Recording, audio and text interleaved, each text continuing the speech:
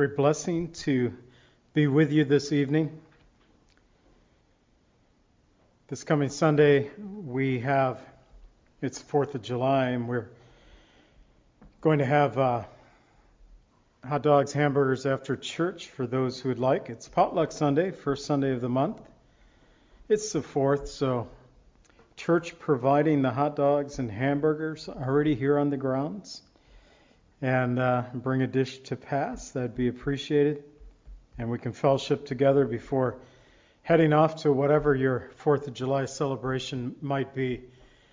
My daughter, or maybe my grandsons, were telling me that I know my daughter was looking up to see what kind of parade they could go to, and they're all happening during church on Sunday, at least the ones they looked at. So the parade goers on the 4th, not concerned with church people on the 4th, but we can come together and worship. This coming Sunday, we're going to be looking at a message that is really based off of two passages of Scripture. John 8:36 says that the Son of Man sets you free, you shall be free indeed. So those last two words, the title of Sunday's message, free indeed, John 8:36. And then also I'm going to use the points that I have taken out of 1 Thessalonians 5:23 that talks about the whole spirit, soul, and body. And so looking at freedom on Sunday, but looking at the divisions of our body according to Scripture, that we are physical and spiritual, but also we have a soul. We'll be looking at those three divisions on Sunday in a message entitled Free Indeed. And tonight we are going to conclude Genesis chapters 10 and 11. And I said conclude like that because, in the back of my mind, I keep hearing Ken Ham of Answers in Genesis, who often would say if you don't get the first 11 chapters of the book of Genesis, then you'll have trouble understanding the remaining portions of the Bible. So we're going to get the first 11 chapters, looking at chapters 10 and 11 tonight. I titled this 70 Nations because of chapter 10, because we have 70 nations given to us in this chapter. Today, I should have looked it up, but a few years ago I did, how many nations are in our world, and there was a debate whether some country should be called a country or not, but I came up with two numbers of 195 or 196, just looking at the nations of the world. And we'll discover that nations, they come and they go in this world, and God continues on, and that's one of the things that I think I learned from looking through this passage again, that God has an ultimate plan for this world, for His people in this world, and He lays out the plan and gives us glimpses of those things that He would have us to understand. Now, there is definitely something that's going to happen, especially in Genesis chapter 10, and possibility there in chapter 11 as well. Because we have a lot of names that I don't know anybody called by these names today, maybe one or two. But for the most part, people don't go by the names that's given to us. I've never, it's like, how's it going, Magog? Oh yeah, man, it's going well. We just don't really name our kids Magog or Midian today. So we're going to go through names. I'm going to mispronounce some of these, and so be it. But I'm not going to read every name. I'm going to highlight, especially in chapter 10 and then slightly in chapter 11. We'll highlight some of the key names and individuals that, I thought were worthy of mention as we go through it. We'll kind of break it down in that fashion, 2 chapters to get through. And so let's go ahead and open in prayer and begin our study. Father, we thank You for this night You've given us to come together to worship You, to look into Your Word. Lord, we do want to have a foundational understanding of Your Word. And here in chapter 11, it is believed that through the history of man, as we add up the individuals that's named and the years given to them, that we have the first 2,000 years of the history of man given to us here in Genesis chapters 10 and 11. But all together, Lord, as we look in these first 11 chapters, foundational, Lord, in so many ways, where you have given marriage with Adam and Eve. You have given government with after the flood, and if a man should put someone to death, that by a man he should be put to death, capital punishment, the government of man. So, Lord, the institution of marriage, the institution of government given to us in these opening chapters. We've learned about the fall and the reasons behind the fall. We've learned about the great flood and the reasons behind that. Tonight, Lord, we're going to learn about another great event biblically in Scripture called the Tower of Babel. And I pray, Lord, that you would give us understanding of this as well. Help us, Lord, to learn from your word this evening. We pray in the name of Jesus. Amen. So I've been going through here in Genesis, in each chapter or each section, I give us a key verse. And we're looking at chapter 10 as one section, and then we'll break down chapter 11 into two groups. And so tonight we're going to look at the 70 nations in chapter 10 and one language, Genesis 11 verses 1 through 9, and one family, Genesis 11 verses 10 through 32. So for Genesis chapter 10, a key verse is the very beginning, the first verse that says, "Now this is the genealogy of the son of Noah, Shem, Ham, and Japheth. And the sons were born to them after the flood." And so we find this repopulating of the earth after the flood, after mankind was destroyed because of their wickedness, and yet Noah and his family found grace in the eyes of the Lord and was spared the death through the flood. They were spared through the ark, but also a new beginning taking place upon the earth. And here he lays out for us the sons of Shem, Ham, and Japheth. Three distinct paths are seen in the repopulating of the earth after the flood. And Japheth becoming the father of 14 nations, Ham the father of 30 nations, and Shem the father of 26 nations, 70 in all. Arthur Constance, he was a British-born Canadian who did scientific research, but also had this connecting it with the Bible, having a biblical understanding was important to him. He passed away in 1985. But he said of these passages, he said, "And thus we have concluded that from the family of Noah have sprung all the peoples of the world." Now we find that the flood in Noah's day, according to the biblical evidence, seems to have been a universal flood. That's what the Bible teaches us. Don Stewart would add to this, as far as humanity was concerned. If this is the case, then all of humanity, this is Don Stewart, all of humanity has descended from Noah and his family.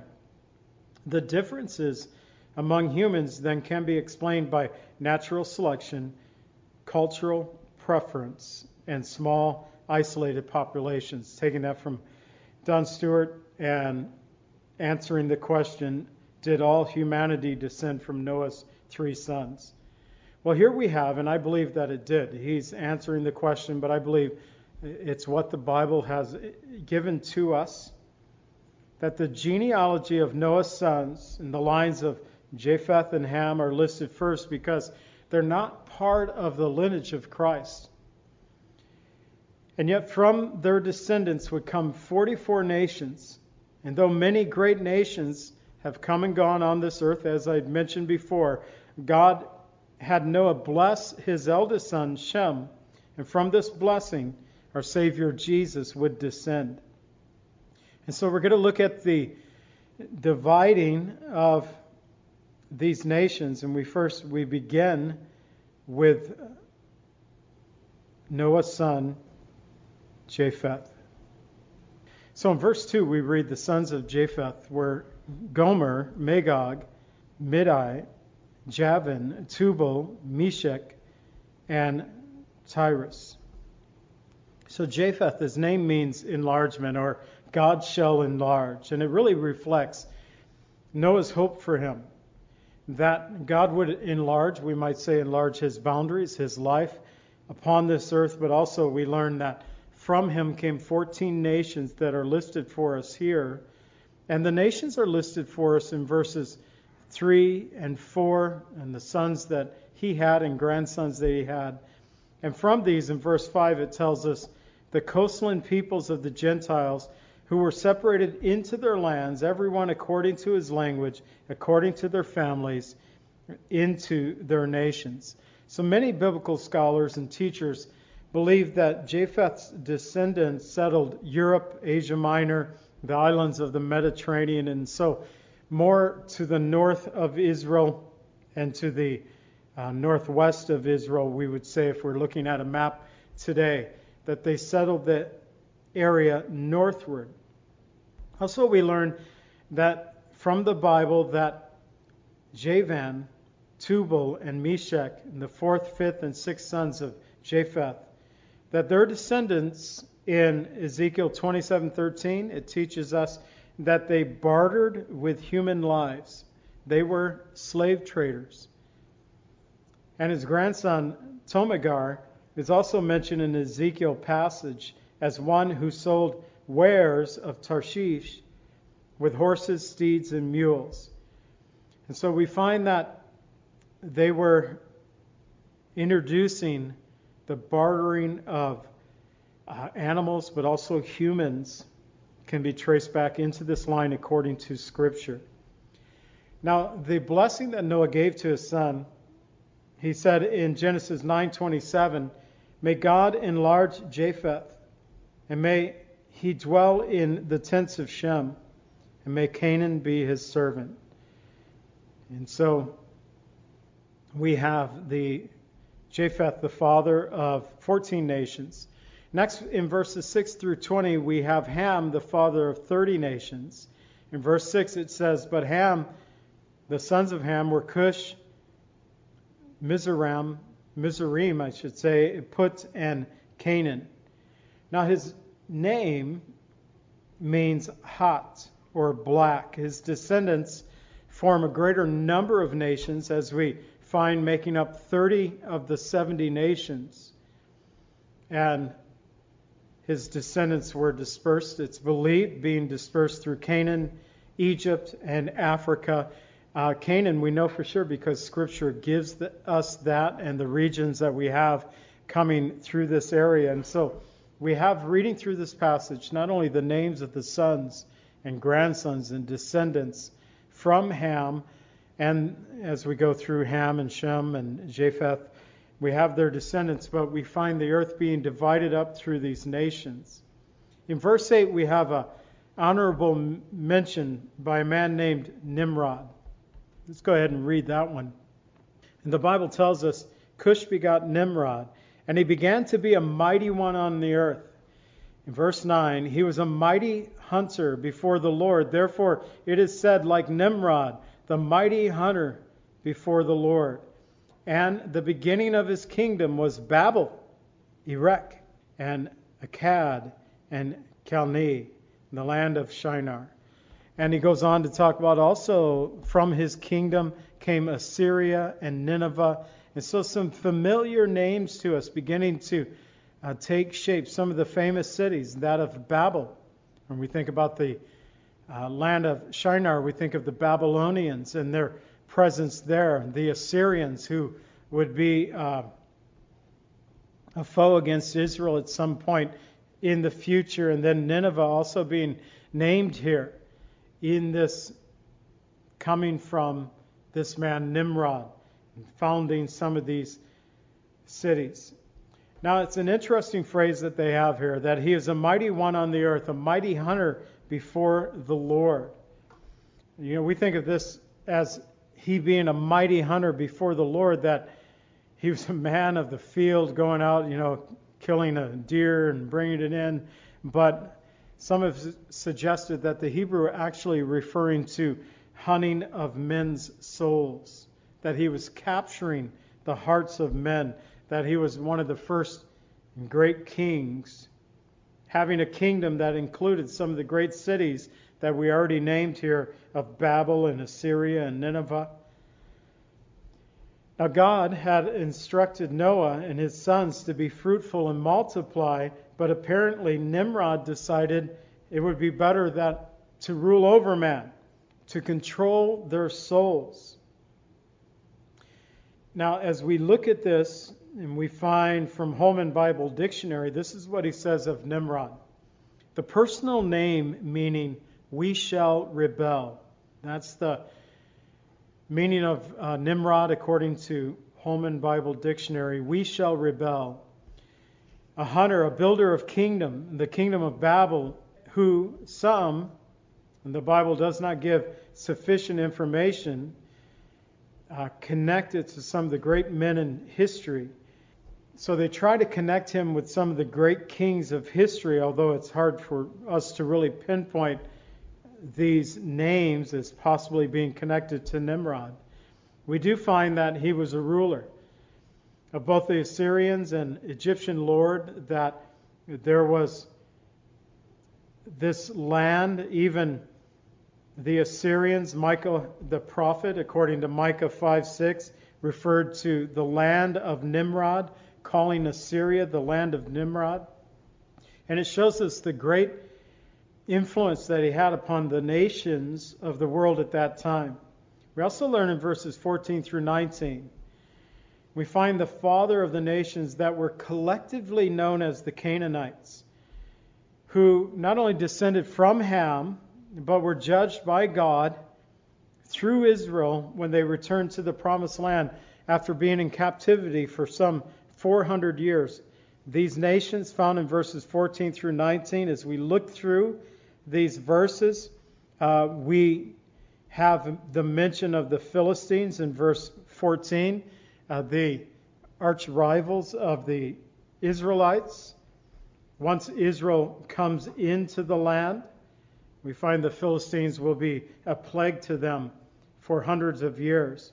We also, in verse 15, have the mention of Canaan, who begot Sidon and Heth, the Jebusite, the Amorite, the Girgashite, the Hivite, and some of these names we find mentioned as the enemies of Israel, those whom God said would be dispersed from the land when Israel would return to the promised land. We're also in verse 19 introduced, again, we find the name Sidon there, but Gaza, Sodom, and Gomorrah, some very familiar names. Zebolim, also mentioned there. So familiar names given to us in these passages early on, kind of setting up what would be coming in the remainder of the book of Genesis, and that into the nation of Israel as they come into the promised land. In Genesis 9:25, to Ham, Noah had said, "Cursed be Canaan, a servant of servants he shall be to his brothers." And so we learn concerning Ham's descendants. This is according to Eston's Bible Dictionary. Migrating from their original home, they seem to have reached the Persian Gulf and there to sojourn for some time. They spread into the west across the mountain chain of Lebanon to the very edge of the Mediterranean Sea, occupying all the land that later became known as Palestine. Now we find some of the earlier authors of the 19th and 20th century, because that name of Israel, the land of Israel, being known as Palestine, we find it in our Bible maps, and so Eston also agreeing with that. But the boundaries of Israel, we might say as well. This group was very numerous, broken up into many great peoples, and the judge from this list of nations, the son of Canaan. We find the Canaanites, as I mentioned, the Amalekites, Anakim, which were the race of the giants, Rephaim, the dwellers of the lowlands. So they had many people, the Canaanites, those who were traders, merchants in that area. Exodus 3:17 tells us, I have said I will bring you up out of affliction of Egypt, talking to Israel, to the land of the Canaanites, to the Hittites, to the Amorites, to the Perizzites, the Hivites, the Jebusites, to a land flowing with milk and honey. Again, setting up the nations, giving us understanding of who's really going to be at play, but also where they descended, from whom they descended from. And it brings us in verses 21 through 32, the remainder of chapter 10, the descendants of Shem, who was the father of 26 nations.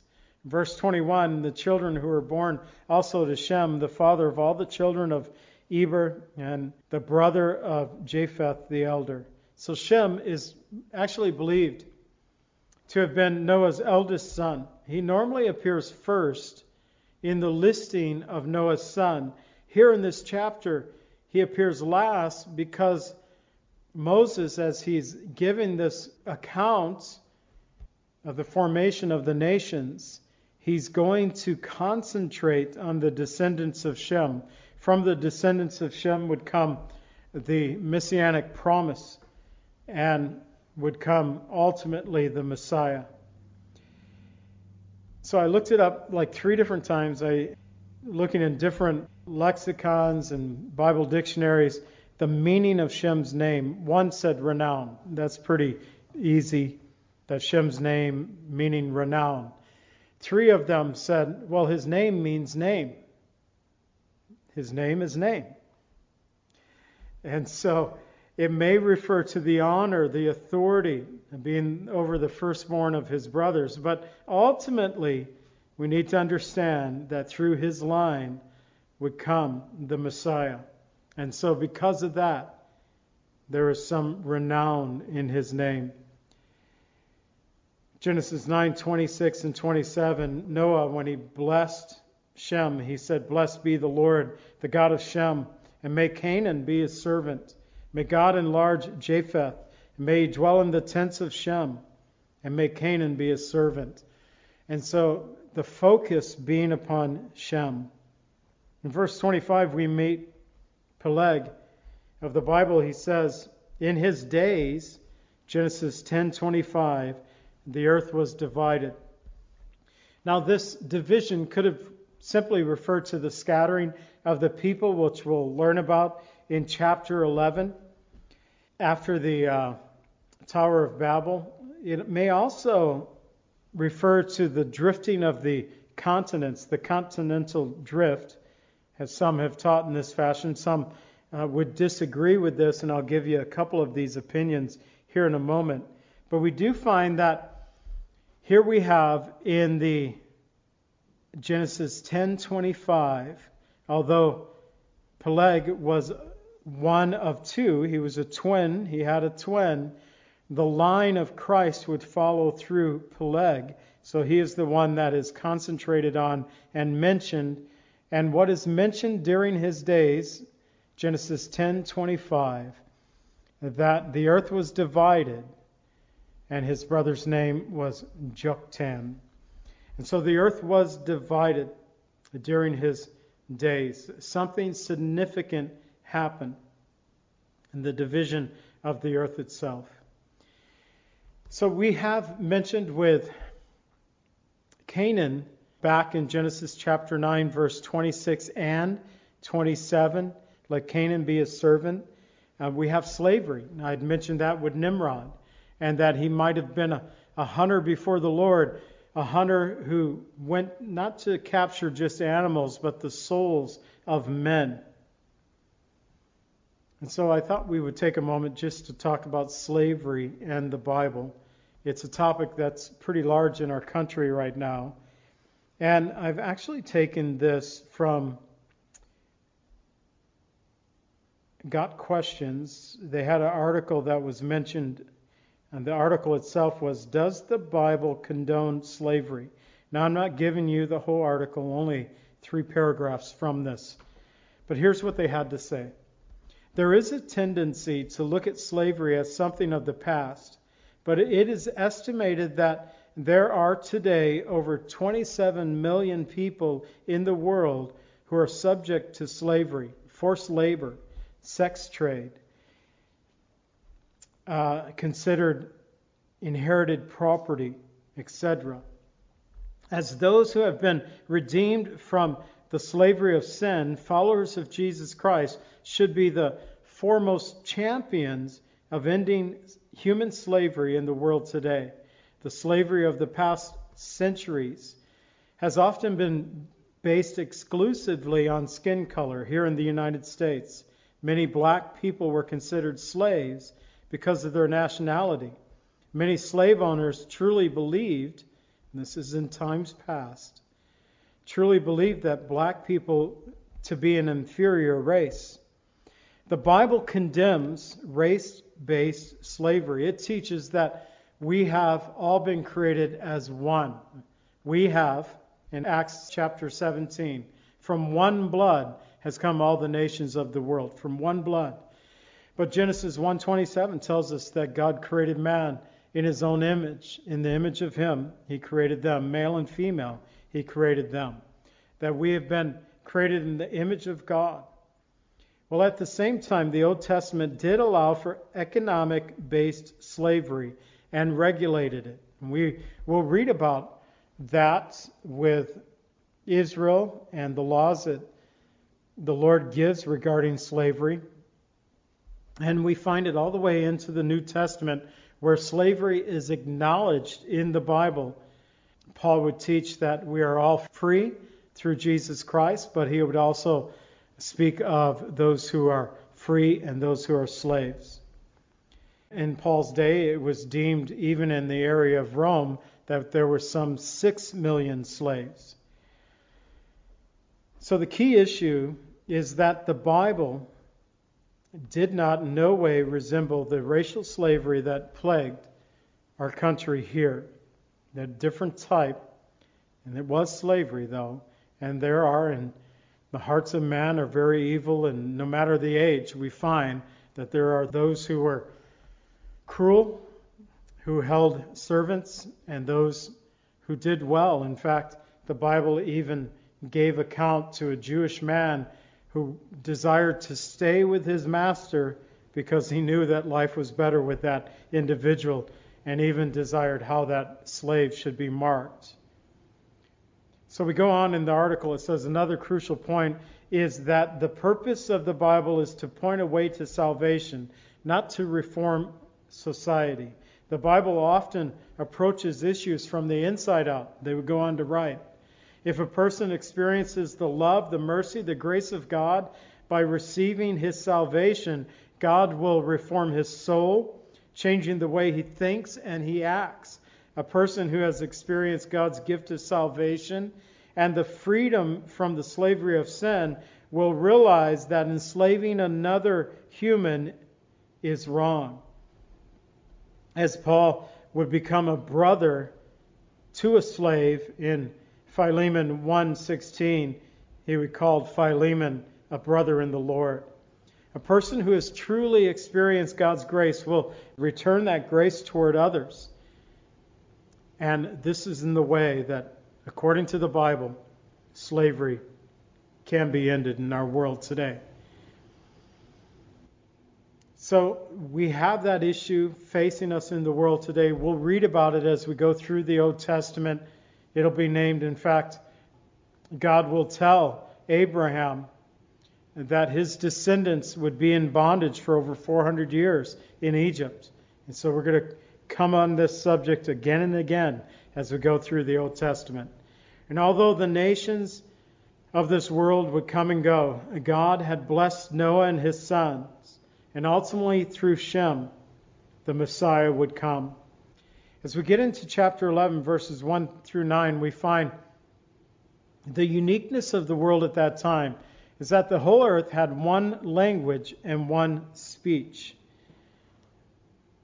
Genesis 11:1. I just read that verse for you. Now the whole earth had one language and one speech, and it came to pass as they journeyed from the east that they found a plain in the land of Shinar, and they dwelt there, said to one another, Come, let us make bricks and bake them thoroughly.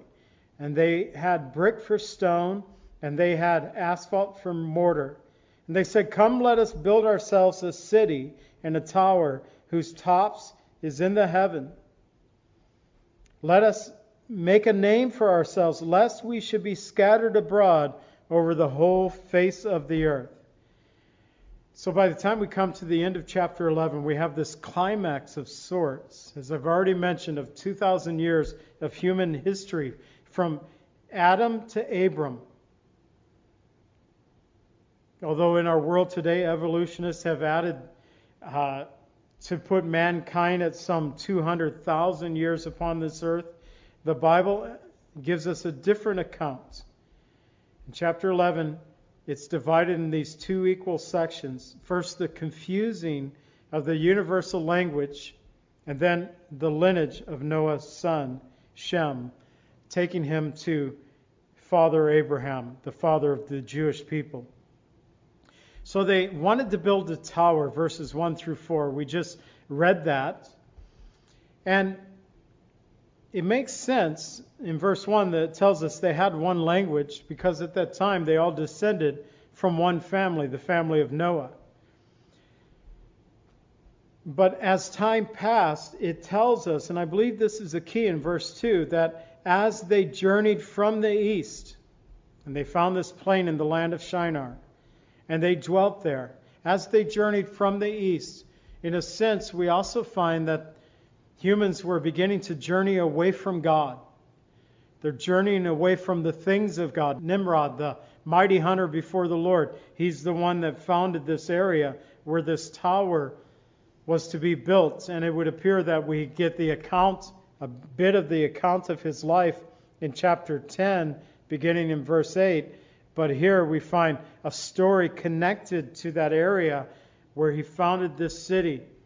And the purpose of their founding this city was that they would have unity of purpose. Where the Bible said in Genesis 1:9, where God said to Noah, Be fruitful and multiply and fill the earth, this group decided that no, we're going to stay in one city. And we're going to build a tower whose top is in the heavens. Now I heard, I believe it was Charlie Kirk, probably 3 or 4 months ago, but it's just something he said that stuck with me, where he was talking to someone on one of his radio shows, and he said, I always say the taller the buildings in the city, the more corrupt they are. And then we look around our world and we see the big cities and the corruptions that are found in these big cities. Here we find their desire to build a tower whose tops could reach the heavens. And the people would be corrupted because of this. As I said, they had a unity of language which gave the people a unity of purpose. And their purpose behind the city is to make this name for themselves according to the Bible, lest they be scattered abroad over the face of the whole earth. And we really don't know how far they got on this tower into the heavens before God stopped it. But it seems that one of the primary purposes was to worship the heavens themselves, to be a god, to worship the stars.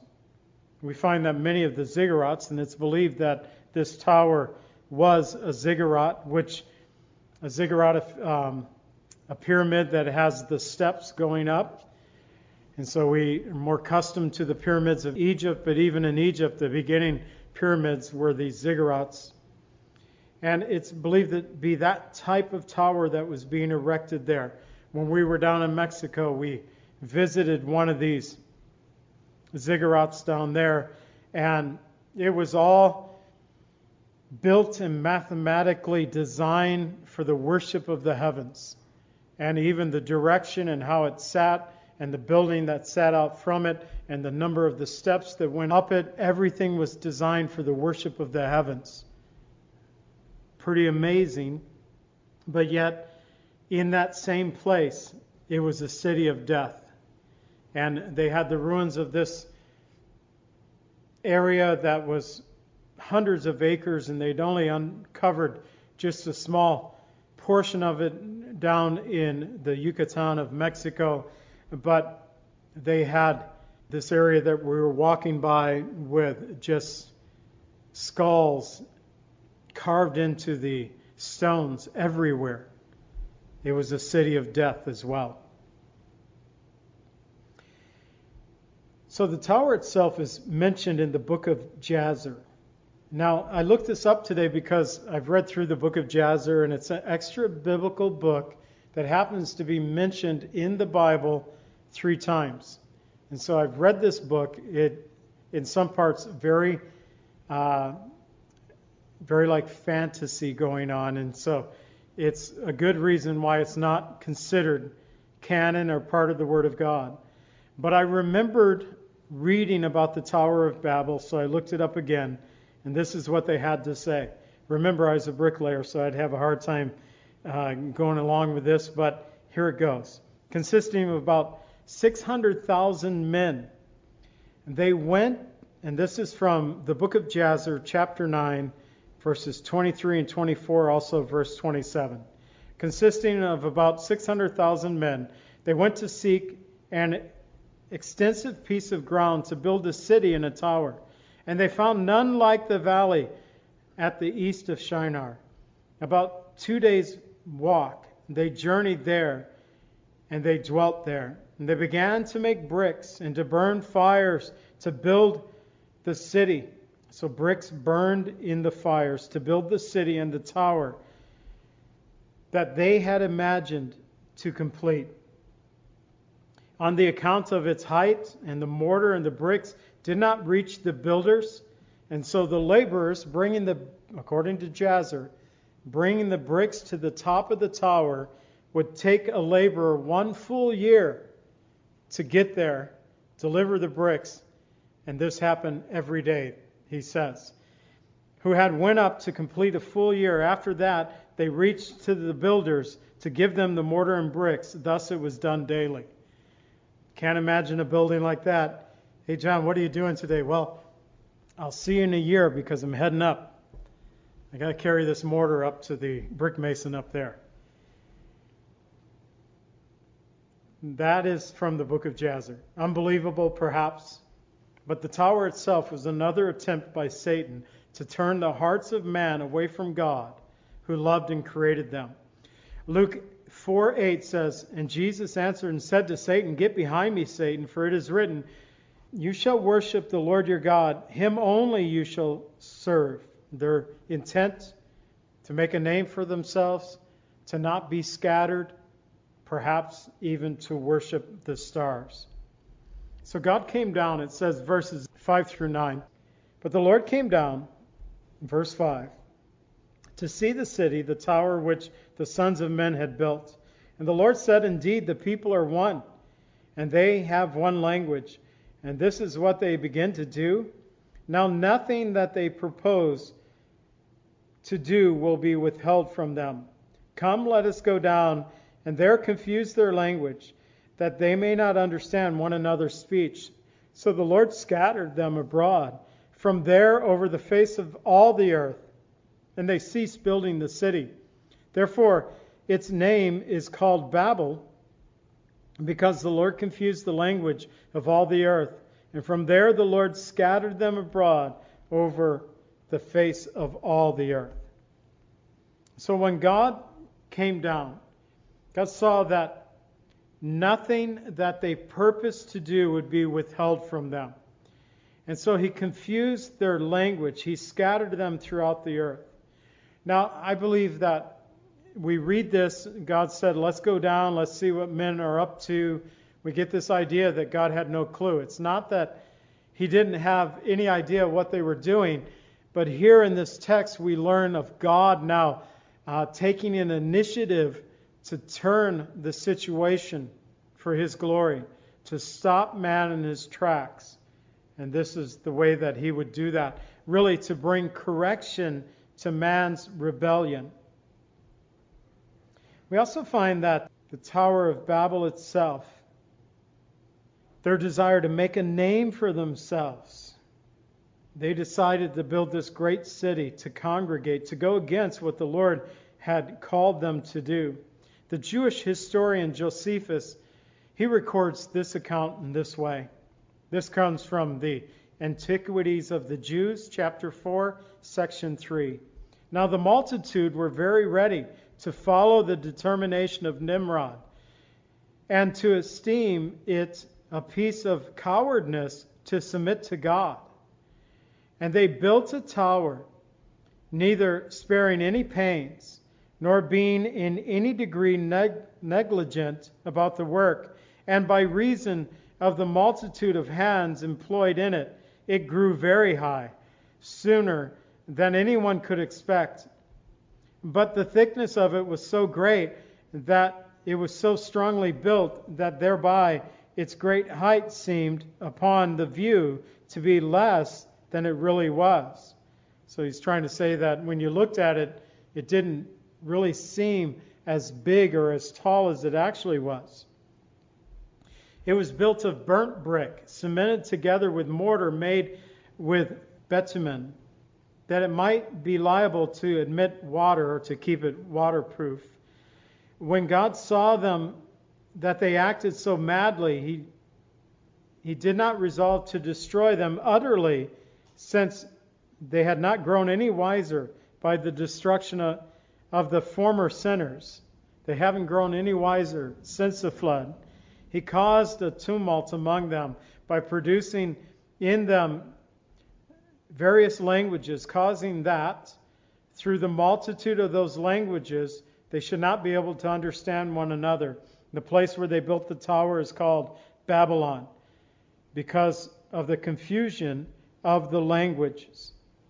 There, what Josephus given us the word concerning this great tower that man built in rebellion against God, being scattered throughout the world. It's interesting that in verse 7 we have another clue of the triunity of the Godhead. In verse 7, the Lord said, "Come, let us go down, and there confuse their language, that they may not understand one another's speech." So again, who was God talking to?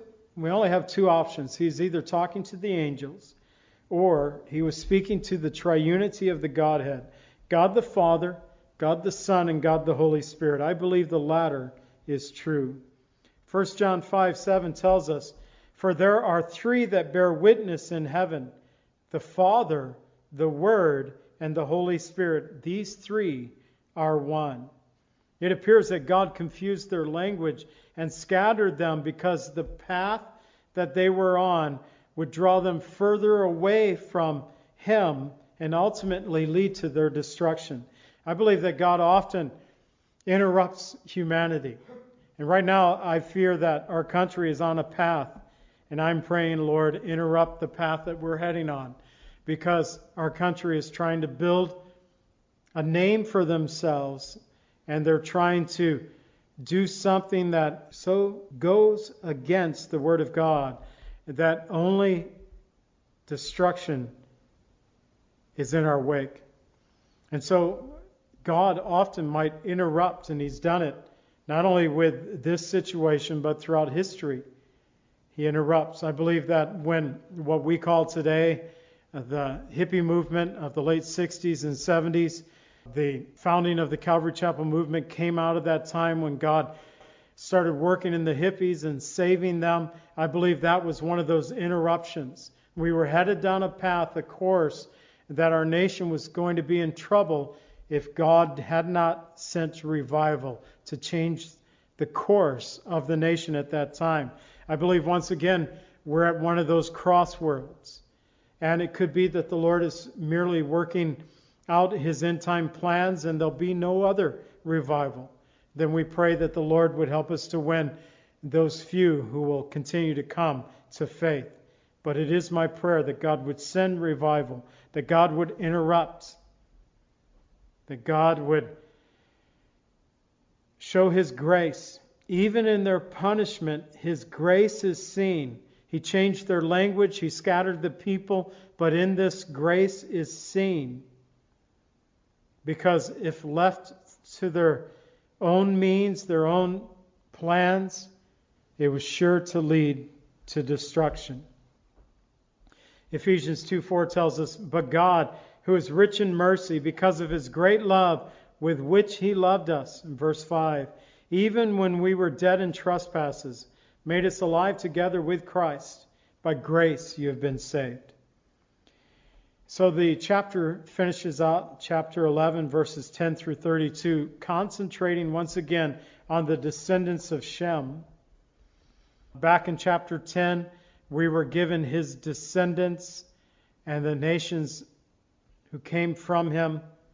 And here it's really leading us from Noah and Shem to Abraham. That's the goal of the remainder of this chapter. And we get into chapter 12, we get God's call to Abraham.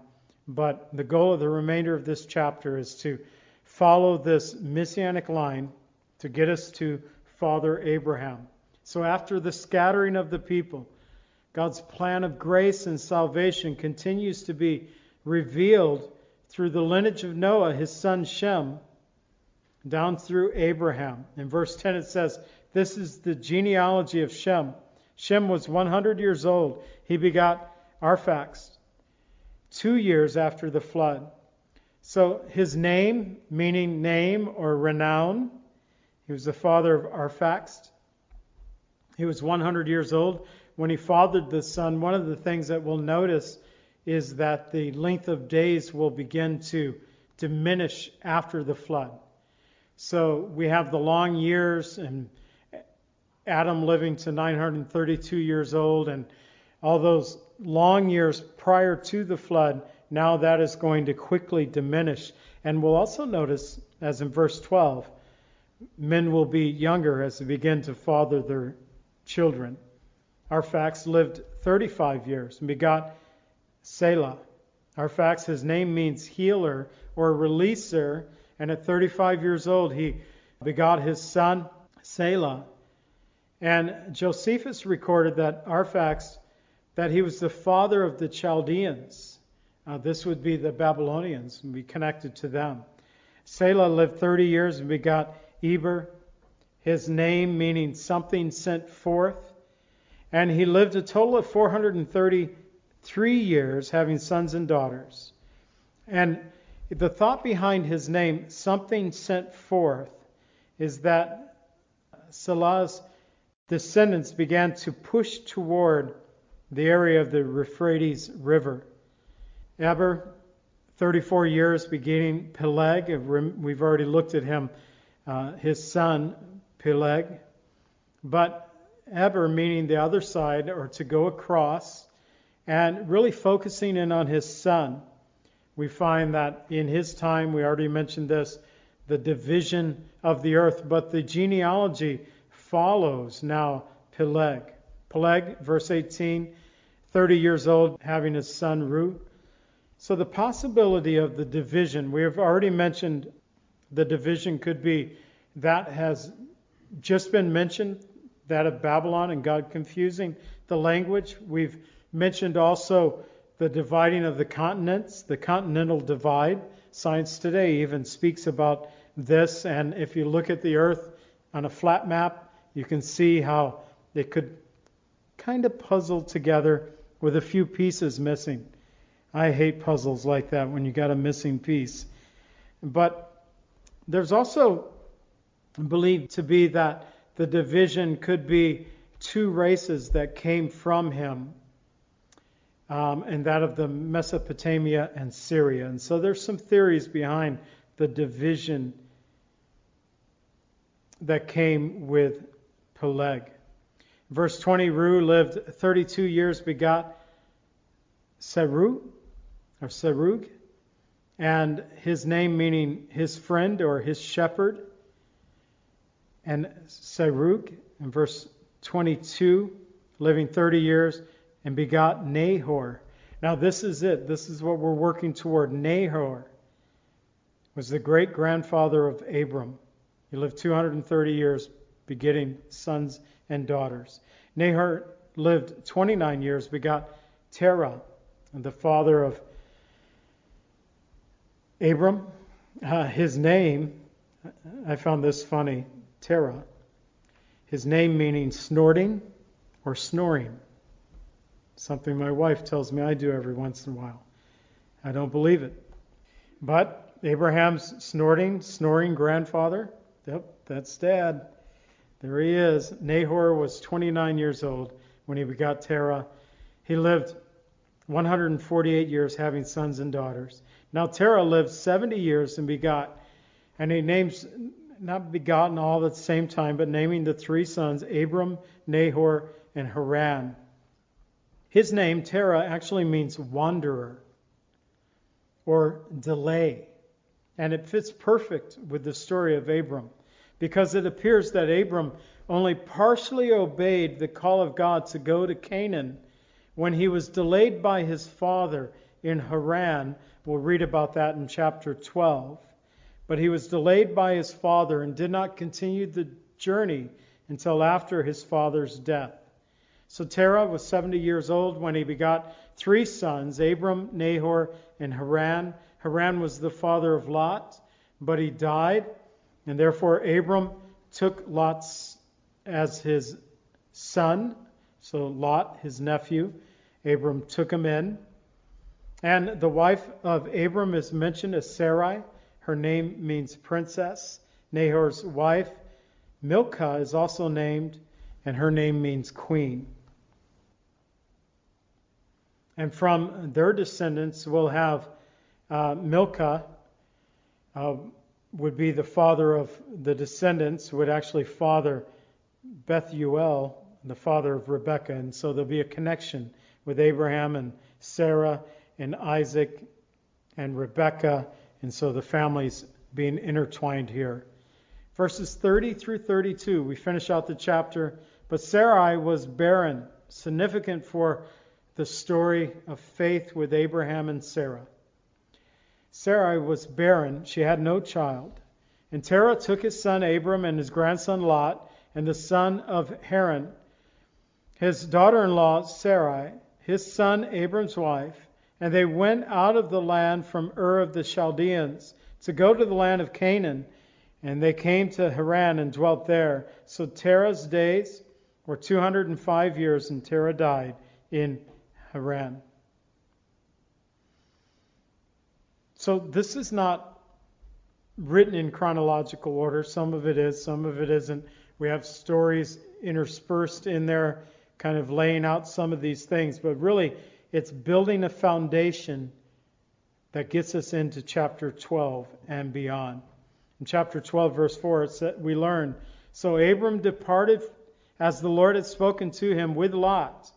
Abram was 75 years old when he departed from Haran. So there was a partial obedience to the Lord's call to come out of the land of Ur of the Chaldeans. But there was a delay. Terah, his name means delay. But after his father's death, Abraham would get busy. At a young age of 75 years old, he would determine to start following the Lord's command. 1 Samuel 15:22 tells us, has the Lord as great delight in burnt offerings and sacrifice as in obeying the voice of the Lord? Behold, to obey is better than sacrifice, and to heed better than the fat of rams. And that's where we want to be. It could be that our family line, the stories of our family line, I can tie the Pennells back to Jamestown and the early settlers of the United States. And I can tie John Pennell, who came to Jamestown from England. The account of him, he left because he was bad seed, so he wasn't a good guy. But from our storyline that branched out from Jamestown into Ohio and Kentucky and Illinois, there's been several who have come to faith and several preachers, and God can work in the history. And in our history, in our family lines, we can find that they might be those who not really a good mention. My own grandfather on the Pennell side would be one. Not really a good mention. Don't speak much about him. Don't have much to say about him. I didn't know much about him. But I know that his son, my dad, became a man of God and a man of faith. And that's what God is concerned with. We all have some kind of past, some kind of history. But what are we going to do with our lives right now from this point forward? How are we going to live for Christ? Well, here on Wednesday nights, we look at the ABCs of salvation. And I want to encourage anyone, perhaps you're listening on radio tonight, or maybe you're going to listen at a later date. Maybe you're watching through social media. But just want to encourage you. It could be that you might say, yeah, but my family. But the Lord is asking you, but what about you? How's your walk? How's your relationship with me? God is asking. He has made a way through His Son, Jesus Christ. That path, it can be seen through the ABCs of salvation. That begins with the A that stands for admit. Admit to God that you are a sinner and ask for God's forgiveness. And the Bible tells us in Romans 3:23 that all have sinned and fall short of the glory of God. That's the bottom line for every single one of us. All have sinned and fall short of the glory of God. But 1 John 1:9 tells us, if we confess our sins, He is faithful and just to forgive us of our sins and cleanse us from all unrighteousness. We next need to believe. Believe in the work that Jesus did upon the cross. His death, burial, resurrection, His ascension back to the Father in heaven. And the Bible tells us in Romans 5:8, but God demonstrates. It's not in past tense, although we view it as a past tense work, that Jesus died on the cross nearly 2,000 years ago. But Romans 5:8, it's in present tense. God demonstrates His own love toward us, that while we were yet sinners, Christ died for us. The greatest demonstration of God's love is through the gift of His Son on the cross. You have to believe in that work. And C, you have to confess. Confess your faith in Jesus Christ. Share that faith with others. As it says in Romans 10, verses 9 and 10, if you confess with your mouth that Jesus is Lord and believe in your heart that God raised Him from the dead, you shall be saved. For with the heart one believes unto righteousness, and with the mouth confession is made unto salvation. Romans 10:13, whoever calls upon the name of the Lord shall be saved.